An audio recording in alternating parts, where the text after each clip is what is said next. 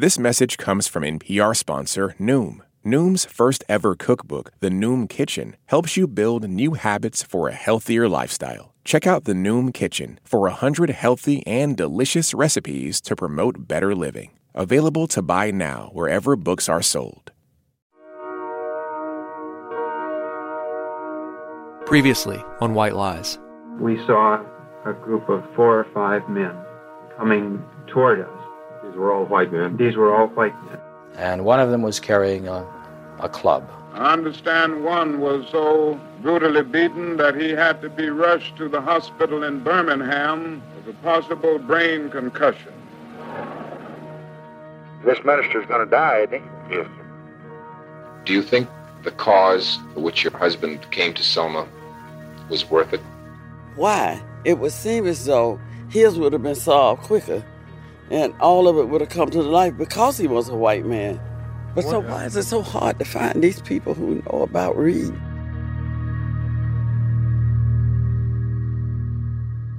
Jim Reeb was attacked on the night of March 9th, 1965, on a street corner in Selma, Alabama. He died 2 days later in Birmingham. In December of that year, 3 men were tried for his murder and acquitted. No one else was investigated for the crime, and the case has been cold for decades. And that's it. That's all you could definitively say about this case. So without facts, without consensus, without any resolution, rumors and myths made their way in. And when we started asking questions, everyone seemed to have a story about what had happened to Reeb. Stories that were flying around. Anything that happens, there's always a second story. They say, oh, yeah, he really wasn't. It was the bad doctors or something like that. Well, did he hit his head on the pavement? Slow ambulances to Birmingham. I think they killed a man on the way to Birmingham. I just always will believe it. I always will believe it.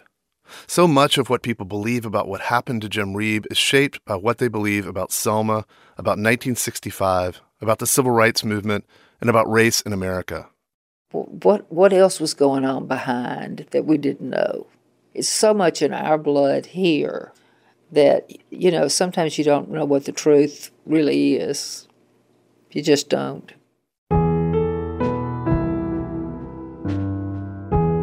Why was it so hard to know the truth about who killed Jim Reeb? It turns out the answer was embedded in these stories, these rumors about motive, negligence, the nature of Reeb's injuries. So today, a story about stories. Stories about what happened that night and what it meant. We pick up at the moment after Reeb's murder to see how these stories were born, to find out who created them and why.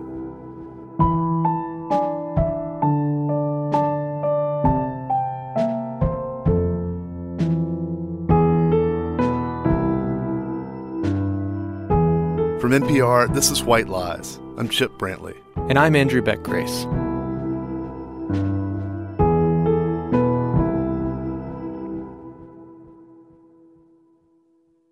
This message comes from NPR sponsor Teladoc Health. There are lots of reasons for wanting to be healthy. Family, work, living a fuller life. Teladoc Health understands. Whether you have diabetes, high blood pressure, or just need to manage your weight, Teladoc Health can help. Visit teladochealth.com/whatsyourwhy for more information. That's TELADOC health/whatsyourwhy. This message comes from NPR sponsor BetterHelp. When you keep your stress bottled up, it can eat away at you. Therapy is a safe space to get things off your chest and to figure out how to make them better. Try BetterHelp Online Therapy, designed to be convenient, flexible, and suited to your schedule. Get it off your chest with BetterHelp at betterhelp.com/NPR today to get 10% off your first month. This message comes from the Kresge Foundation. Established 100 years ago, the Kresge Foundation works to expand equity and opportunity in cities across America. A century of impact, a future of opportunity. More at kresge.org. The world is complicated, but knowing the past can help us understand it so much better. That's where we come in. I'm Rand Abdel-Fattah. I'm Ramtin Arablouei, and we're the hosts of Throughline, NPR's history podcast. Every week, we'll dig into forgotten stories from the moments that shaped our world. Throughline from NPR. Listen and subscribe now. Monday, the Ides of March. Today I'm dieting. Endless cups of black coffee, 1 egg for lunch, and then I did sit down with Lyndon and Walter Lippmann, but for the conversation, not the food. It's Monday, March 15th, 1965. This is Lady Bird Johnson's audio diary. The First Lady is recounting some decorating issues in the White House. A possible offer of a lovely Aubusson rug for the Blue Room. We decided to accept it. But most of what this diary entry is about is what's going to happen that night. President Johnson is slated to give a speech to a televised joint session of Congress, but the speech, which millions of people around the nation will soon be watching, isn't finished yet. As the afternoon wore on, the tension began to mount for everybody in Lyndon's office, I'm sure. At 6 o'clock, Lyndon was in his pajamas, but far from resting. The speech was being brought over to him, a page at a time. This was still going on at 7 o'clock, and he had to be on the stand delivering it at 9. On the drive from the White House to the Capitol building, the presidential motorcade has to navigate through civil rights protesters. Many are holding signs about Selma, about the murder of Jim Reeb. They're singing "We Shall Overcome." Many Americans don't trust Johnson, this Texan with this thick accent, to actually do anything about what's been happening in Alabama. As I entered the chamber, Fishbait Miller's stentorian voice announcing, "The President of the United States." The scenes of Bloody Sunday, the murder of Jim Reeb, what's happened the week before in Alabama is the occasion of the speech. It's galvanized Johnson to finally address one of the core grievances of the civil rights movement, voting rights for African Americans in the South. At times, history and fate meet at a single time, in a single place, to shape a turning point in man's unending search for freedom. So it was at Lexington and Concord.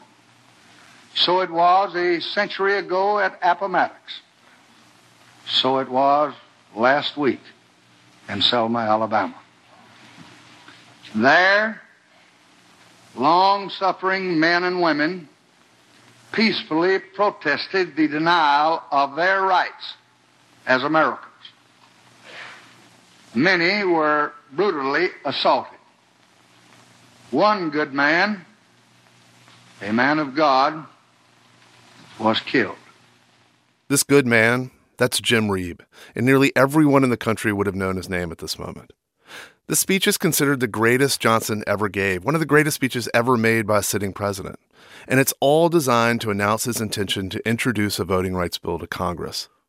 100 years after the end of the Civil War, this bill would place all 11 of the former Confederate states under federal voting supervision.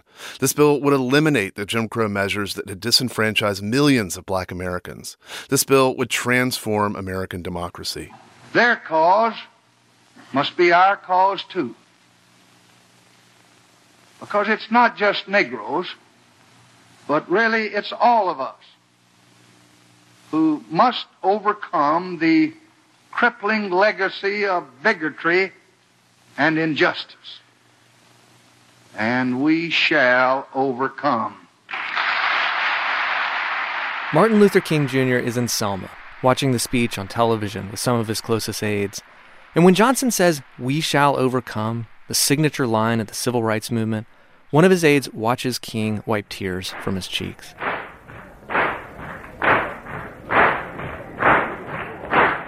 The same day LBJ gives his most famous speech, Martin Luther King delivers the eulogy at a memorial service for Jim Reeb in Selma. During the service at Brown Chapel, the overflow crowd sings freedom songs.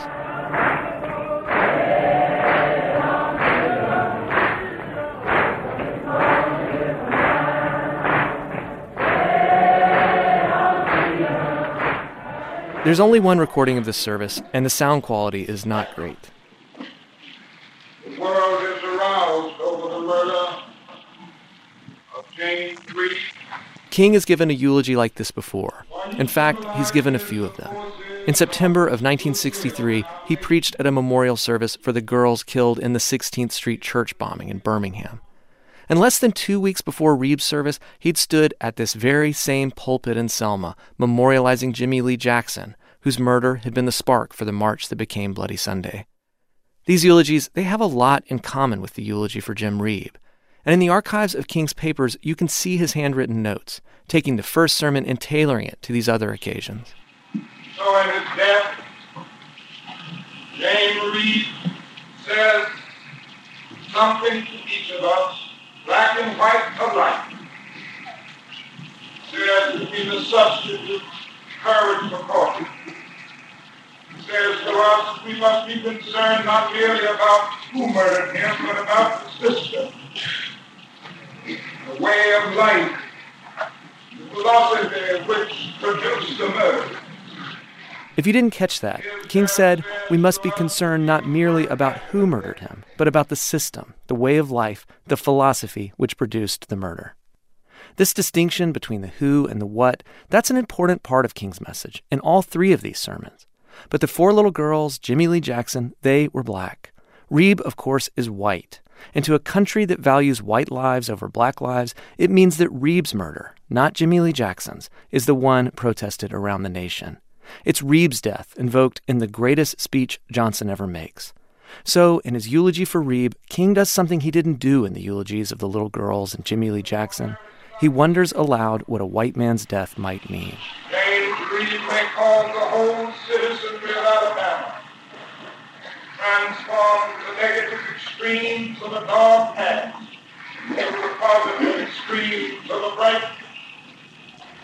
Indeed, this tragic event may cause the white South to come to terms with its conscience. This tragic event may cause the white South to come to terms with its conscience. In the weeks after King gave this eulogy, 3 men were indicted for first-degree murder. A little over 8 months later, in December, with the town decorated for Christmas and the upstairs of Tepper's department store holding its annual winter wonderland for the white children of Selma, there would be a trial. If King were right, that the white South might now be forced to come to terms with its conscience, there would have been no better place to see this than during the investigation and the trial for the murder of Jim Reeb. King billed this moment as a reckoning. But was it? This opportunity for the white South to come to terms with its conscience, what did they do with it? Hello. Hi, is Mary Jane here? The first thing we did when we started working on the story was to look for the trial transcript in Selma. We were just next door looking for where the archival records might be.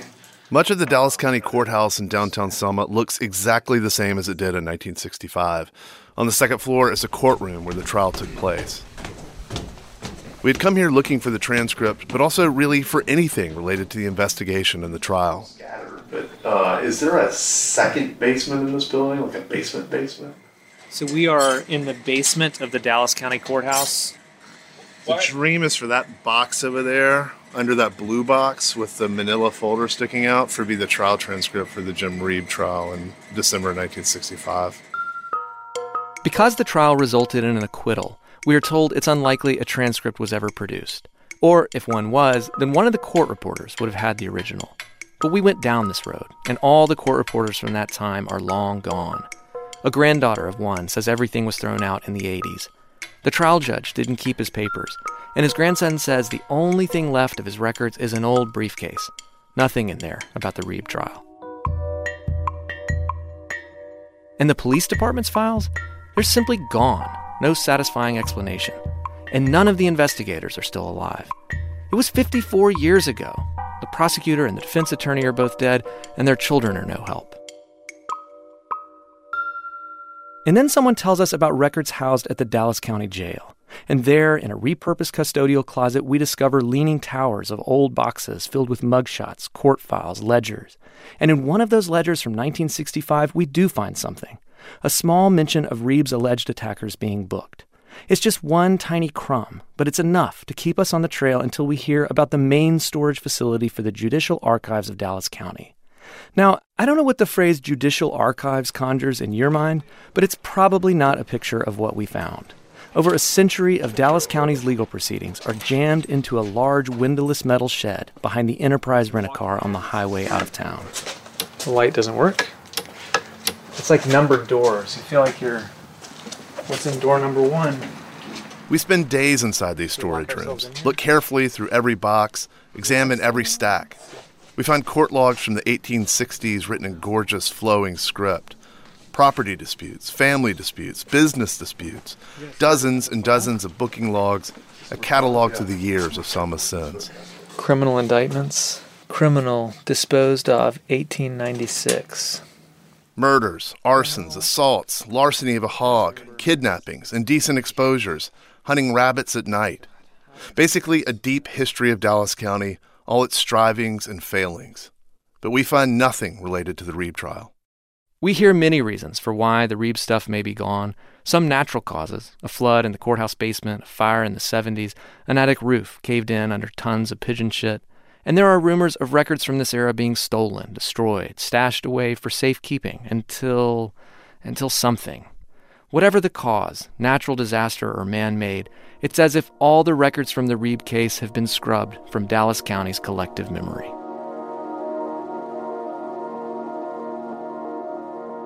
But we do find evidence elsewhere.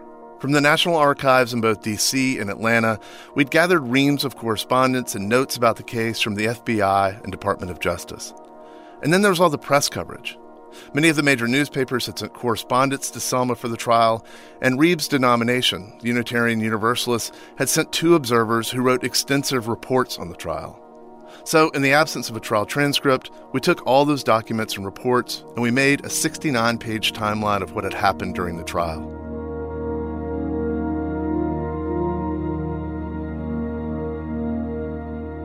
The Selma Police Department, in cooperation with all other law enforcement agencies, has been working today on this assault last night. The morning after the attack on Jim Reeb, the city's public safety director meets a scrum of reporters outside of Brown Chapel. We have in custody now charged with assault with intent to murder one William Stanley Hoggle and an R.B. Kelly and Elmer Cook. We are looking for the 4th man. These 3 are in custody, charged with assault with intent to murder at the present time. We are holding them. Gentlemen, I cannot go into any details of the case now. Could you give their names again? They're all from Selma, Alabama. All white. All white. Charges are ultimately dropped against R.B. Kelly, but another man would be arrested the following day, the brother of one of the men already arrested, Naaman O'Neill Hoggle, whom everyone calls Duck. Duck and Stanley Hoggle are in the used car business, and Elmer Cook runs a place called C&C Novelty Company, which is a cheap clothing store.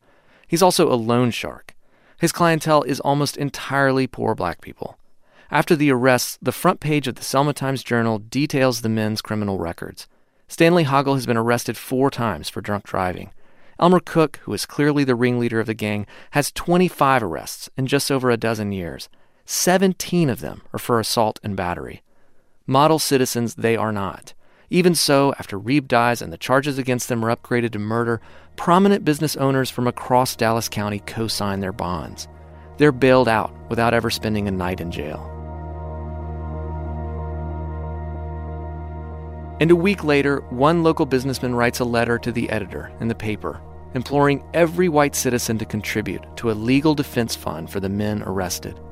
The letter reads, quote, "It is the duty of every white citizen to see that those white citizens have legal help. Selma is fighting almost alone, but Selma is not fighting for itself alone. It is fighting for everything that stands for decency and Western civilization." Exactly 2 weeks after Reeb died, another white Northerner was murdered in Alabama. Viola Liuzzo, a white mother of 5 from Detroit, had come to Selma to help out with a successful march to Montgomery. And on the evening of March 25th, she was making one more run, heading to the Capitol to collect marchers and then ferry them back to Selma. A car full of Klansmen chased her down and shot into the vehicle, killing Liuzzo and wounding the young black man who was with her. This took place in Lowndes County, east of Selma. And even though Reeb was killed before Liuzzo, her murder was prosecuted first. And what would happen in the Liuzzo trial would, in many ways, operate as a preview of the Reeb trial. Oh, so nice. Hello. Can I live here? Hello. Hello. Hello. How are you? I'm Andy. I'm Gretchen. Nice to see I'm you, Joe's Gretchen. daughter. Hey, Gretchen. Chip. Chip. We've come to the Gulf Coast of Florida to visit Joe Breck Gant, who prosecuted the Liuzzo case, which was held in the town of Hayneville. In 1965, Gant was an assistant attorney general for Alabama. I was living in Montgomery at the time. I went down to Hayneville.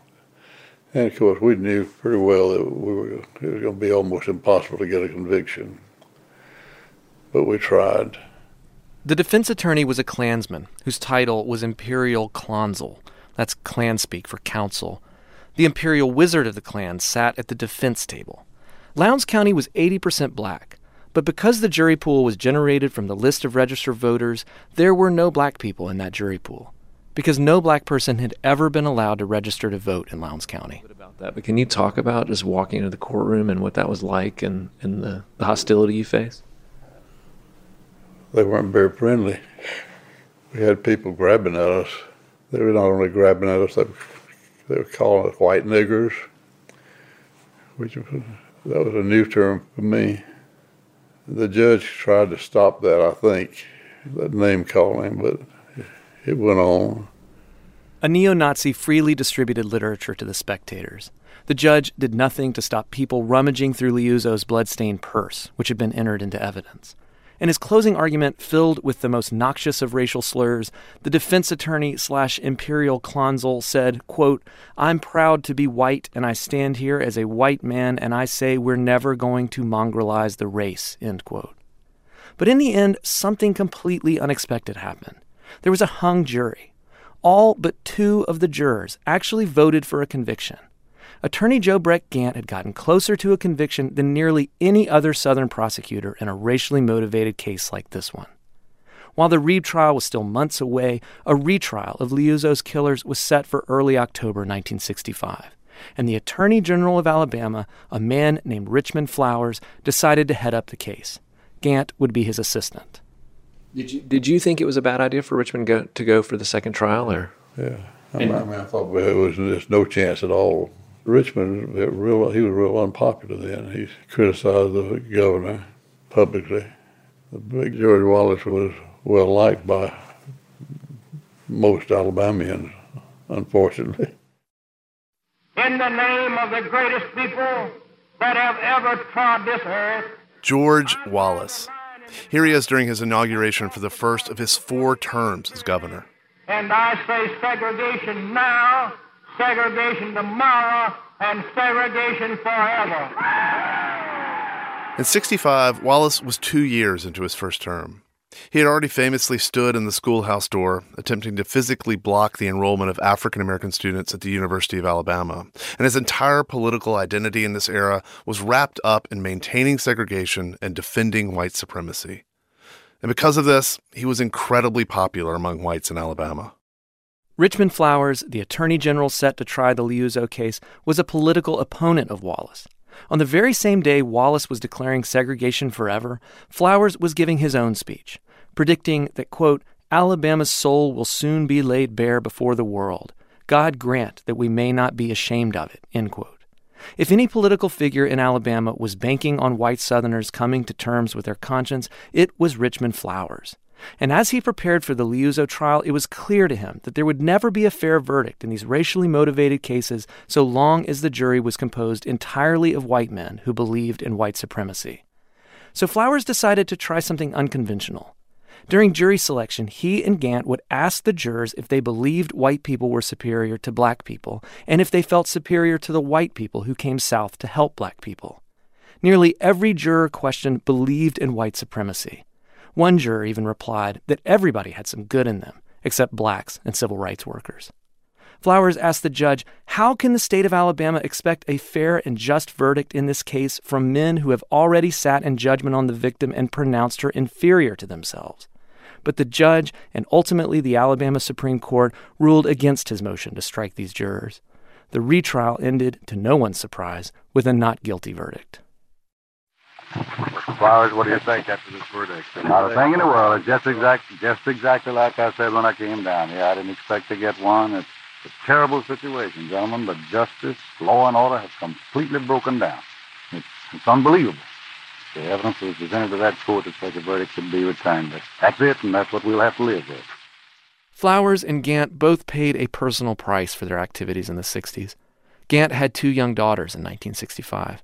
And when we went to interview him, his youngest daughter, Gretchen, sat beside him. I know that I've read at least that there were some acts of hatred towards you and burned crosses, I know, at least in Richmond's case, and the entire state seemed to be turned against you.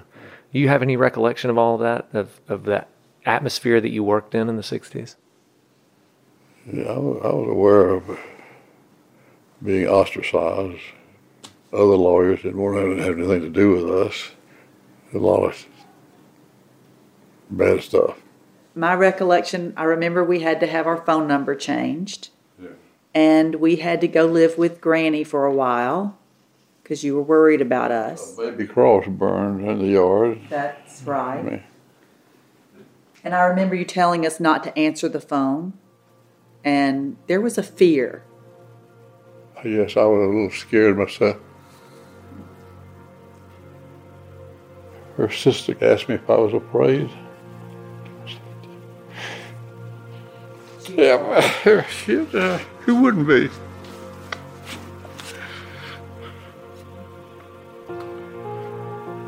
I wish I could have done more.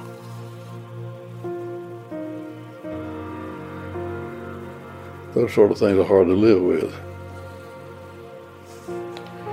But we must.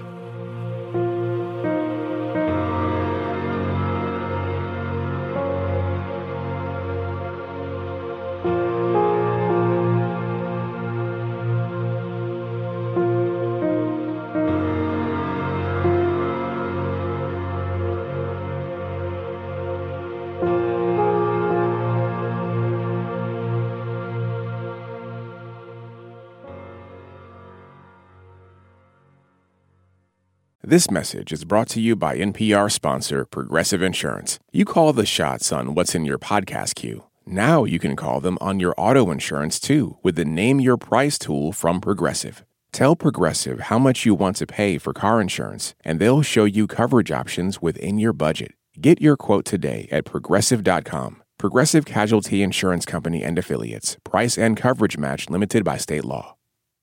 Support for NPR and the following message come from Betterment, an automated investing and savings app. CEO Sarah Levy shares why accessibility is central to Betterment's mission.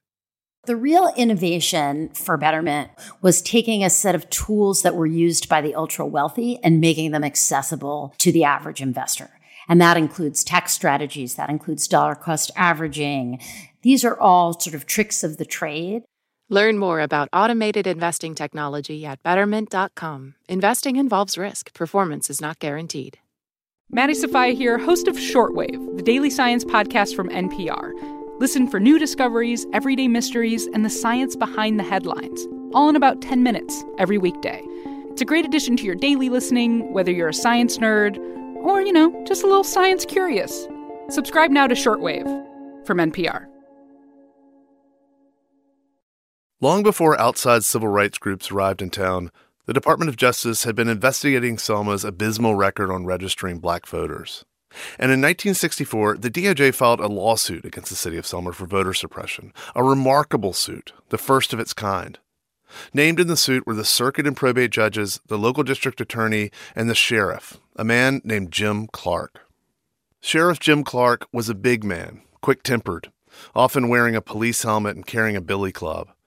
For Americans watching the news from Alabama unfold every night, he looked like a parody of the bitter and racist Southern sheriff. And to top it off, he was famous for wearing a lapel pin that simply read, "Never," in all caps, his response to integration attempts. Sheriff Jim Clark's most notorious tool was his posse. Around 300 able-bodied white men in Selma had been deputized, in part to break up labor strikes and defend segregation. But the posse was known to stray from Selma for any integration activity. They'd been at the stand at the schoolhouse door in Tuscaloosa in 1963. They'd been in Marion the night Jimmie Lee Jackson was shot by a state trooper, and many had been mounted on horseback on the bridge during Bloody Sunday. The posse was instructed to use whatever force was necessary to repel any attack made against the peace and dignity of Dallas County. During their swearing-in ceremony, the district attorney had implored them that, quote, "the day of passive resistance has passed."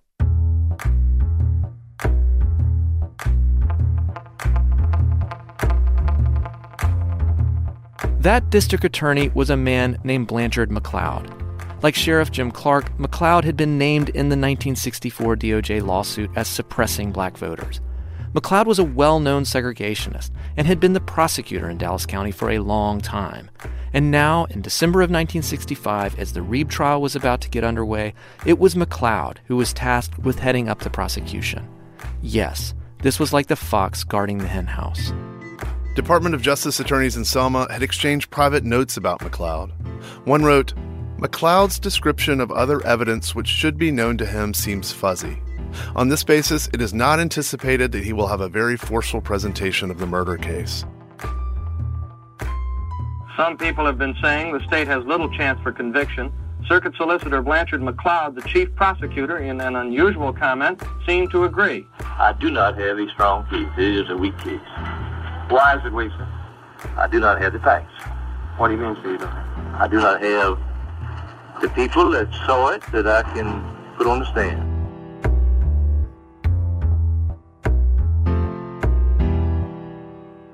Fred Graham, then a legal correspondent for the New York Times, remembers talking to McLeod. He told me that he had a weak case, and I asked him, I said, well, why did you have a trial if you thought that it would never go to a conviction? And he said, well, I did it because people like you, if we didn't at least bring them to trial, would write stories lambasting the community. When he told you that, did he seem angry that he knew that was true? He was very jovial about it. This was a telephone conversation, but I could just imagine in my mind how he was grinning. On December 7th, 1965, and after months of delay, the Reeb trial finally got underway in a wood-paneled courtroom on the second floor of the Dallas County Courthouse. Today, William Hoggle, Elmer Cook, and Naaman O'Neill Hoggle went on trial in Selma, Alabama, charged with murdering a white civil rights worker. The Reverend James Reeb was bludgeoned to death as he left the restaurant. The courtroom was full, with dozens standing at the back, a smaller, segregated section for the black observers. The defendants' wives sat on the row behind the defense table. First order of business was jury selection. The Alabama Attorney General Richmond Flowers, the one who had prosecuted the Liuzzo case, was Blanchard McLeod's boss. And in jury selection, Flowers insisted that McLeod follow the precedent of the Liuzzo trial by questioning the racial views of potential jurors. And so he did, kind of. Apologizing, McLeod explained this line of questioning wasn't his idea, that the Attorney General had made him do it. One of the Unitarian observers noted that in a nearly inaudible voice, McLeod asked the potential jurors whether they felt superior to black people or to white civil rights workers. The question was so hard to hear that the judge had to repeat it. The only other footage we have of Blanchard McLeod talking about the Reeb case is from a recess, moments after jury selection. He's wearing a dark suit. He's 52 years old. Reporters surround him and he seems nervous, like he doesn't know where to look. A reporter asks him about the racial bias question in jury selection. What was the purpose of that question? That question was aimed at the instructions and the order of the Attorney General of the state of Alabama, Mr. Richmond Flowers. Do you think that question should have been asked, Mr. McLeod? No, I do not. Could I ask you why, sir? Because it would bring prejudice into the case. But wouldn't you want to know about this prejudice beforehand? Yes, I would. And isn't the only way you can know about it through this question? No, I know 75 or 80% of jurors out there and have known them for 10 or 15 years. You can tell just offhand whether they're going to give you a fair verdict or not. Yes. One other question, Mr. McLeod. Is the atmosphere here in Selma conducive for a fair trial? It is. I have great faith and confidence in the people here in Selma. The jury was eventually seated, 12 white men. Among them was a man known to have escorted the leader of the American Nazi Party around town for a few days. Another had resigned from his church after it became integrated. And still another was the brother of one of the primary defense witnesses. The defense attorney was a man named Joe Pilcher, and where the prosecutor, Blanchard McLeod, had been nervous and evasive, Pilcher seemed poised and confident. Pilcher was one of the most well-respected attorneys in Selma, and at least in front of television cameras, he struck a very different tone than McLeod. Here's Pilcher being asked his thoughts on the question McLeod had reluctantly asked the jury pool. I feel that was a legitimate question for the prosecution to ask. It would indicate the existence of bias or prejudice, which, although not grounds for statutory disqualification, would mean that the prosecution should challenge. You don't feel that the case, that question prejudiced your case? No, sir, I do not. It was a fair question. What is your reaction to the prosecutor saying that he virtually cannot win this case? I'm not aware that the prosecutor has said that.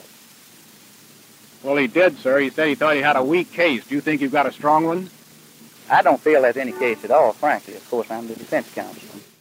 So both sides, the prosecutor McLeod and the defense attorney Pilcher, seemed to agree that the case against the defendants was weak before it even began. But that wasn't the consensus of the FBI and the Department of Justice. One DOJ attorney wrote, quote, "No fair-minded person would deny the guilt of Elmer Cook and Stanley Hoggle," end quote. 3 eyewitnesses who were willing to talk had identified them within hours of the attack. And 2 of the 3 defendants were already known to the FBI because they had disrupted a civil rights march the day before Bloody Sunday by driving a smoking car near a crowd of demonstrators. On Bloody Sunday, an FBI agent had seen the men at the foot of the bridge armed with clubs. And a friend of the defendants told the FBI that the same afternoon Reeb was attacked, they'd been driving around with a .38 Special, a club, and brass knuckles, blowing the horn at civil rights workers. And then that evening, less than a half hour before Reeb was assaulted, a group of civil rights medical workers had been harassed and threatened just down the street from where Reeb was attacked. And they positively identified Elmer Cook as the man who had threatened them.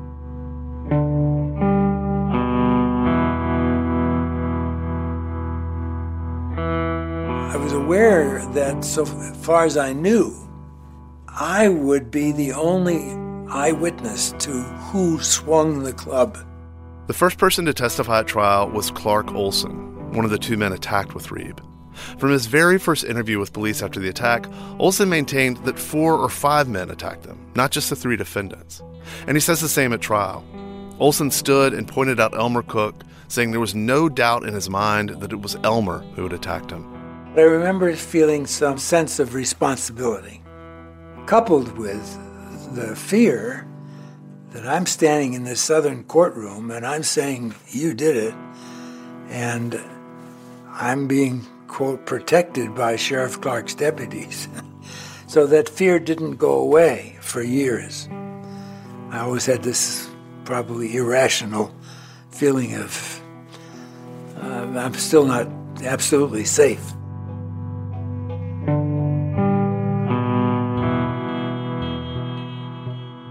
The next witness was Orloff Miller, the other minister with Olson and Reeb that night. He too identified Elmer Cook as the leader of the attackers. But after the testimony of Clark Olson and Orloff Miller, the state's case went off the rails. While there were many people on the street that night, the prosecutor could find only 3 eyewitnesses who indicated they would testify. The first eyewitness was declared mentally incompetent, based on the testimony of a family doctor who never examined the man. The next witness was R.B. Kelly, the man initially suspected as a 4th attacker. But Kelly took his attorney's advice and pled the 5th. The last witness fled to Mississippi, refusing to return for the trial. And so with their case in shambles, the state rested.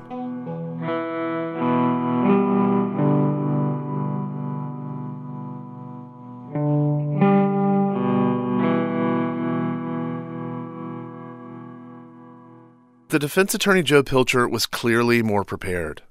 In his opening statement, Pilcher told the jury that Selma and now this courtroom itself was the focus of so much negative national attention. He implored the jurors not to be influenced by what he called the unfriendly press. He summoned nearly 150 witnesses, almost all of them character witnesses.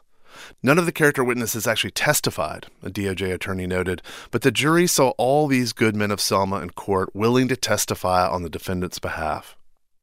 Pilcher argued 2 lines of defense. The first line of defense was that these were not the men who did it. Even though the defendants were on the street that night, friends testified that they were elsewhere during the attack. The alibi, the most common defense strategy. But his second line of defense was anything but common.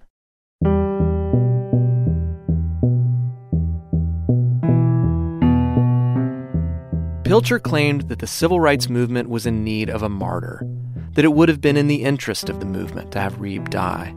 Then, without clear evidence to back this assertion, he insinuated that the injuries Reeb received on the street in Selma were not severe enough to kill him. That when he arrived at the hospital in Birmingham, he had another set of injuries. Of all the archival news footage we gathered in researching and reporting this story, only one clip included any audio from the trial, and it's less than a minute long. But it includes this bit from Pilcher's closing argument. And I submit to you, gentlemen, that under the law of this state, and without regard to whether these men had committed this attack or whether they didn't, Under the law of this state, gentlemen, if this death resulted from this malpractice, this gross, intentional, deliberate death caused by inattention and improper medical treatment, then, gentlemen, these defendants could not, under the law, be convicted of murder.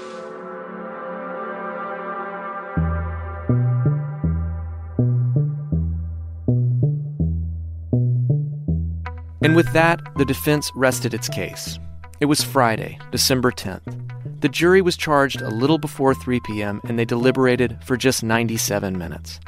A Boston Globe reporter observed the verdict would have come sooner if Sheriff Jim Clark hadn't spilled the cokes he was carrying to the jurors. When the foreman announced the not guilty verdict, the whites in the courtroom burst into applause. The black spectators stood to leave but were ordered back to their seats. The defendants stood for hugs and pictures and made no comment to the press. And there it was. The white South had declined another opportunity to come to terms with its conscience.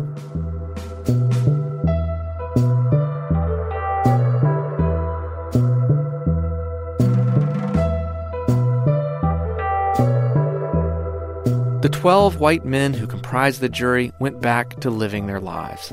A logger, a mail carrier, a truck driver, a cigar store employee, a manager of an electric company. After finding the jury rolls in the Dallas County archives behind the Enterprise rent-a-car, we began searching for living jurors, and we came up with a match: Cooper DeRamus. The Cooper DeRamus we found in the books was 92 years old and living not too far from Selma.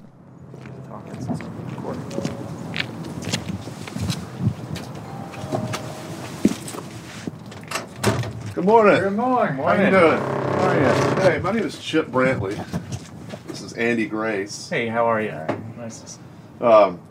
We are working on a radio project about a trial in Selma in 1965 that we think you were a juror on.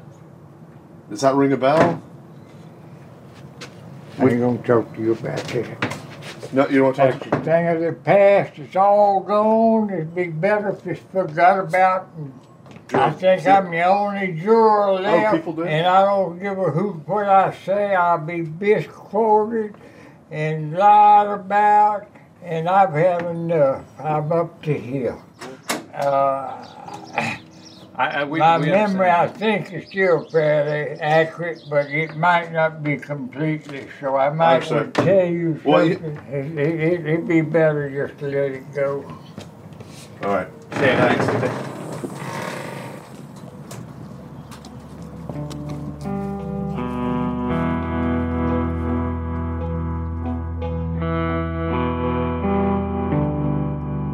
On opening the door, Cooper DeRamus had smiled at the two of us, strangers.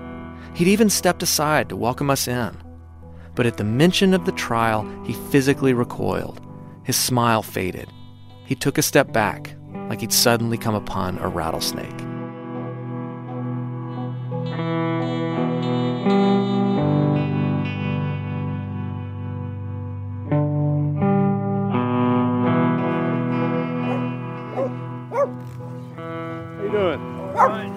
We were hoping we'd come back. I don't know if I was interested at the time in the Jim Reeb trial back in '65.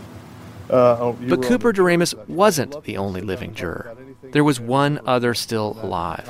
Ooh, it's been a long time. It's been a long time. The man's name is Billy Boozer. He's a retired postal worker. Come on in. Okay, thank you. The first time we dropped by, Boozer didn't want to do an interview about the trial. But we came back, and he finally agreed to sit down with us. From what I heard in the trial, and my view of it, those boys did, assault those boys on the street, assault him on the street, but he was killed on the way to Birmingham, in my view, and that's just about what I concluded. My conclusion was, and as far as I was concerned, I feel like that's what happened. And I always will be from what I heard.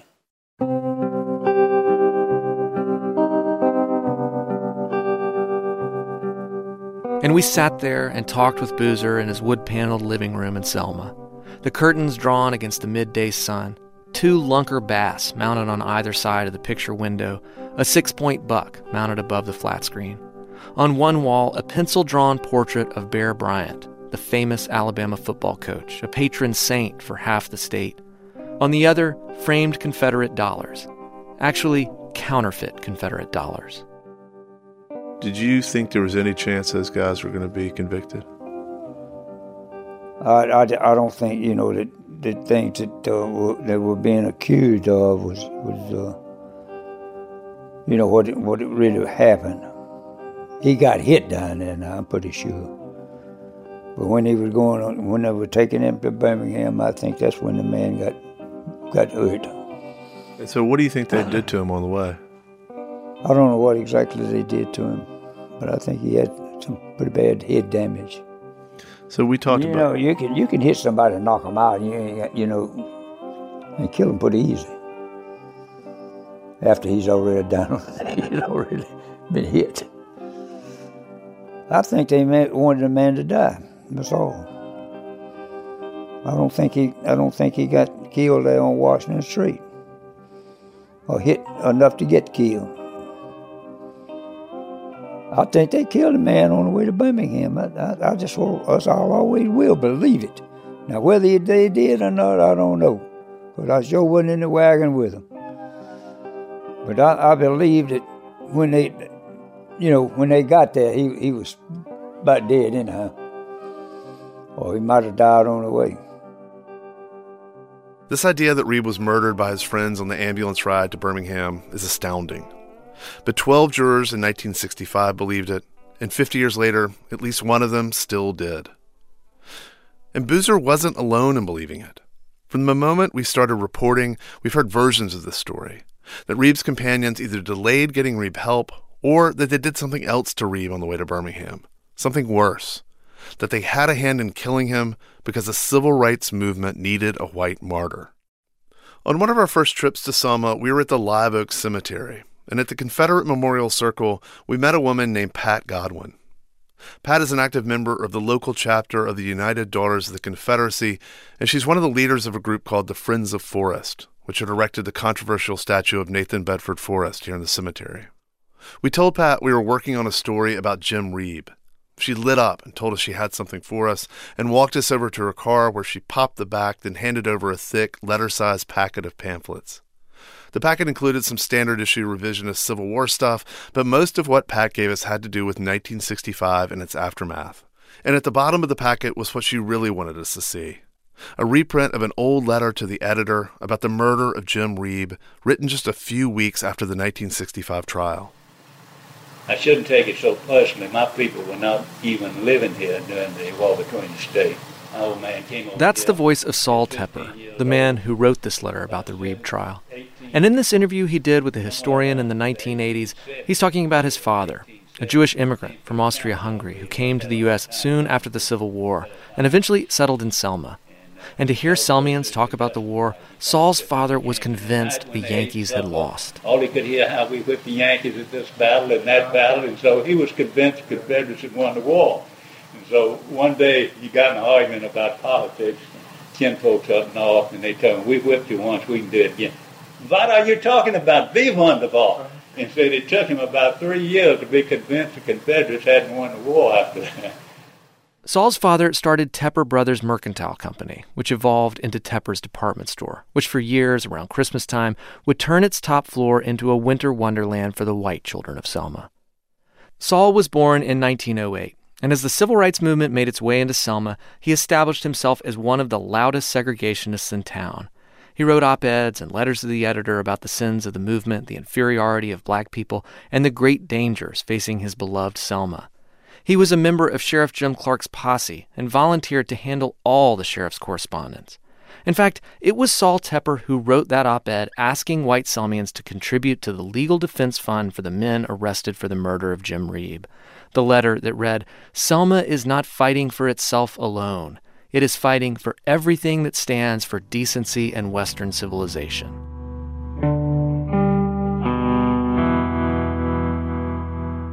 And now we had in our hands his most enduring letter. Over 7 pages, Saul Tepper articulates in excruciatingly granular detail the conspiracy theory outlined by the defense during the trial of the men accused of killing Jim Reeb.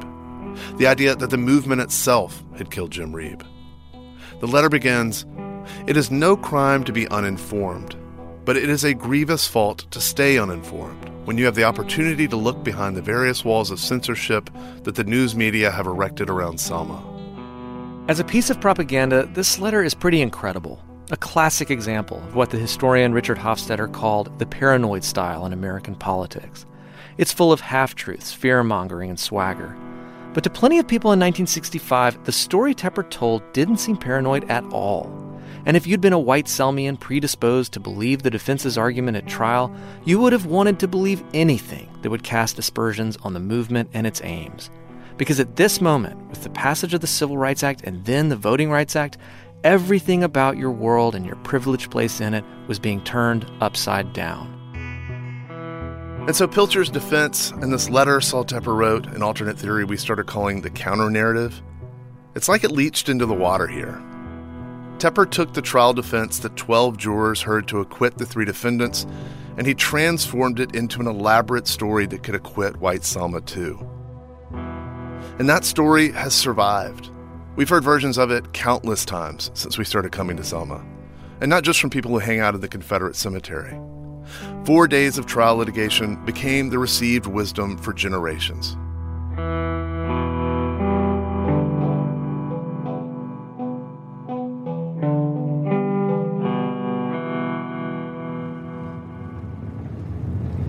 Is this it? This is gate 1. Oh, there it is. That's the hidey hole. That's the hidey hole. Wow. It's like a cottage. Let's see. One day last spring, we found ourselves south of Selma, near Gate 1 of a decommissioned Air Force base, searching through a cream-colored bunker.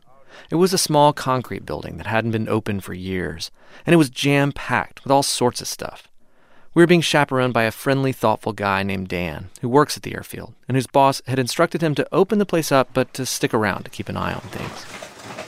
This building smells like your grandma's house. Inside the building, we found a bunch of empty suitcases, a big box of shoes, industrial films about electromagnetic induction, and we found lots and lots of photos from car wrecks and crime scenes. See, this was a wreck. 4 vehicles. What does that say on there? 1050, which is the call sign for a vehicle collision. Something at Broad Street, 4 vehicles, Mitchell's truck. Maybe Jefferson Davis? Yep, Jeff Davis at Broad. And there's the date. What's the date on it? April 22nd, 1974. And there's burglary pictures. Cars on fire. This is basically a veritable record of every tragedy that ever happened in Selma for 40 years.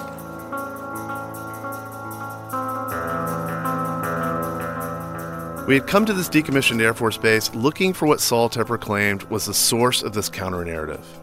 In one of the opening paragraphs of Saul Tepper's letter, he assures the reader that his version of events was true because, he says, quote, "I am intimately acquainted with the evidence in this case.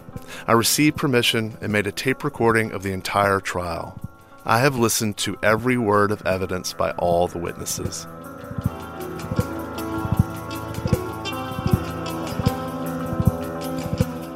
Those 4 days of the trial were the genesis of this wild story that the movement had killed Jim Reeb.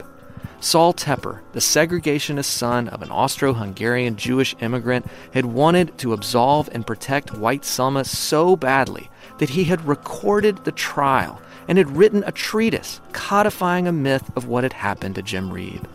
And this conspiracy theory, it had thrived here in Selma. So to solve Jim Reeb's murder and set the historical record straight, we have to once and for all tear apart this counter-narrative, piece by piece. Y'all don't know how weird of a place y'all are in.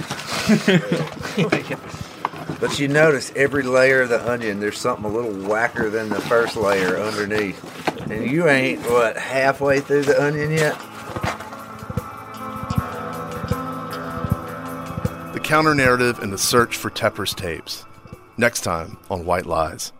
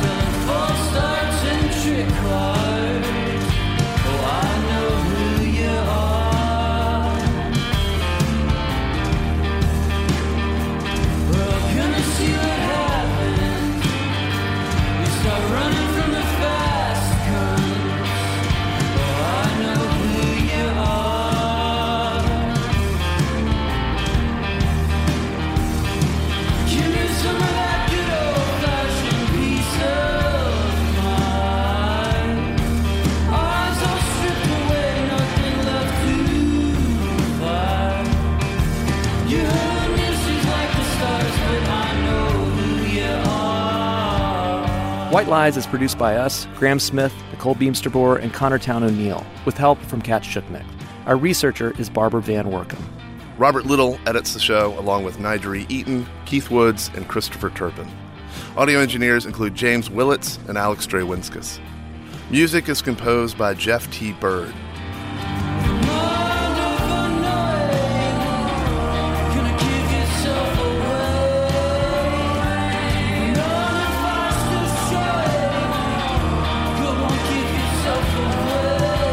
Special thanks to the Great Book of John for the use of this song, Black Heart, courtesy of Communicating Vessels.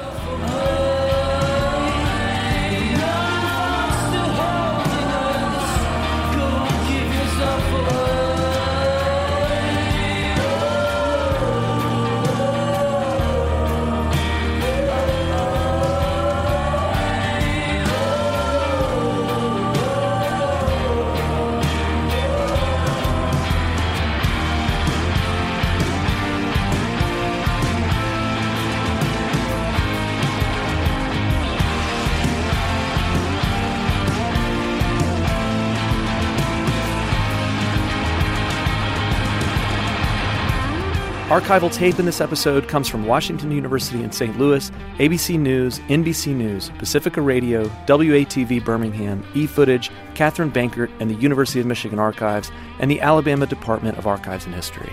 Special thanks to Stephen Longenecker, Prince Chestnut, and the Andover Harvard Theological Library, the National Archives in College Park in Atlanta, and the folks at the Craig Field Airport and Industrial Park. Neil Carruth is NPR's general manager for podcasts, and Anya Grundmann is senior vice president for programming. Visit us on the web at npr.org/whitelies.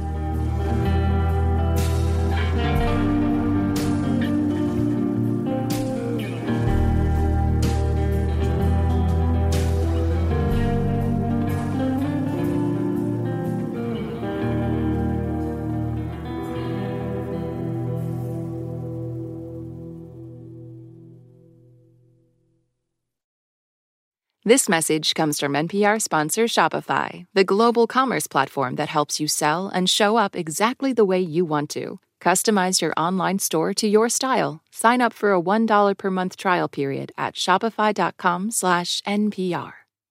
This message comes from NPR sponsor Leesa. Good sleep should come naturally, and with the new Natural Hybrid mattress, it can. A collaboration between Leesa and West Elm, the Natural Hybrid is expertly crafted from natural latex, natural wool, and certified safe foams to elevate your sleep sanctuary and support a greener tomorrow. Plus, every purchase helps fuel Leesa's work with shelters and those in need. Visit Leesa.com to learn more. That's LEESA.com.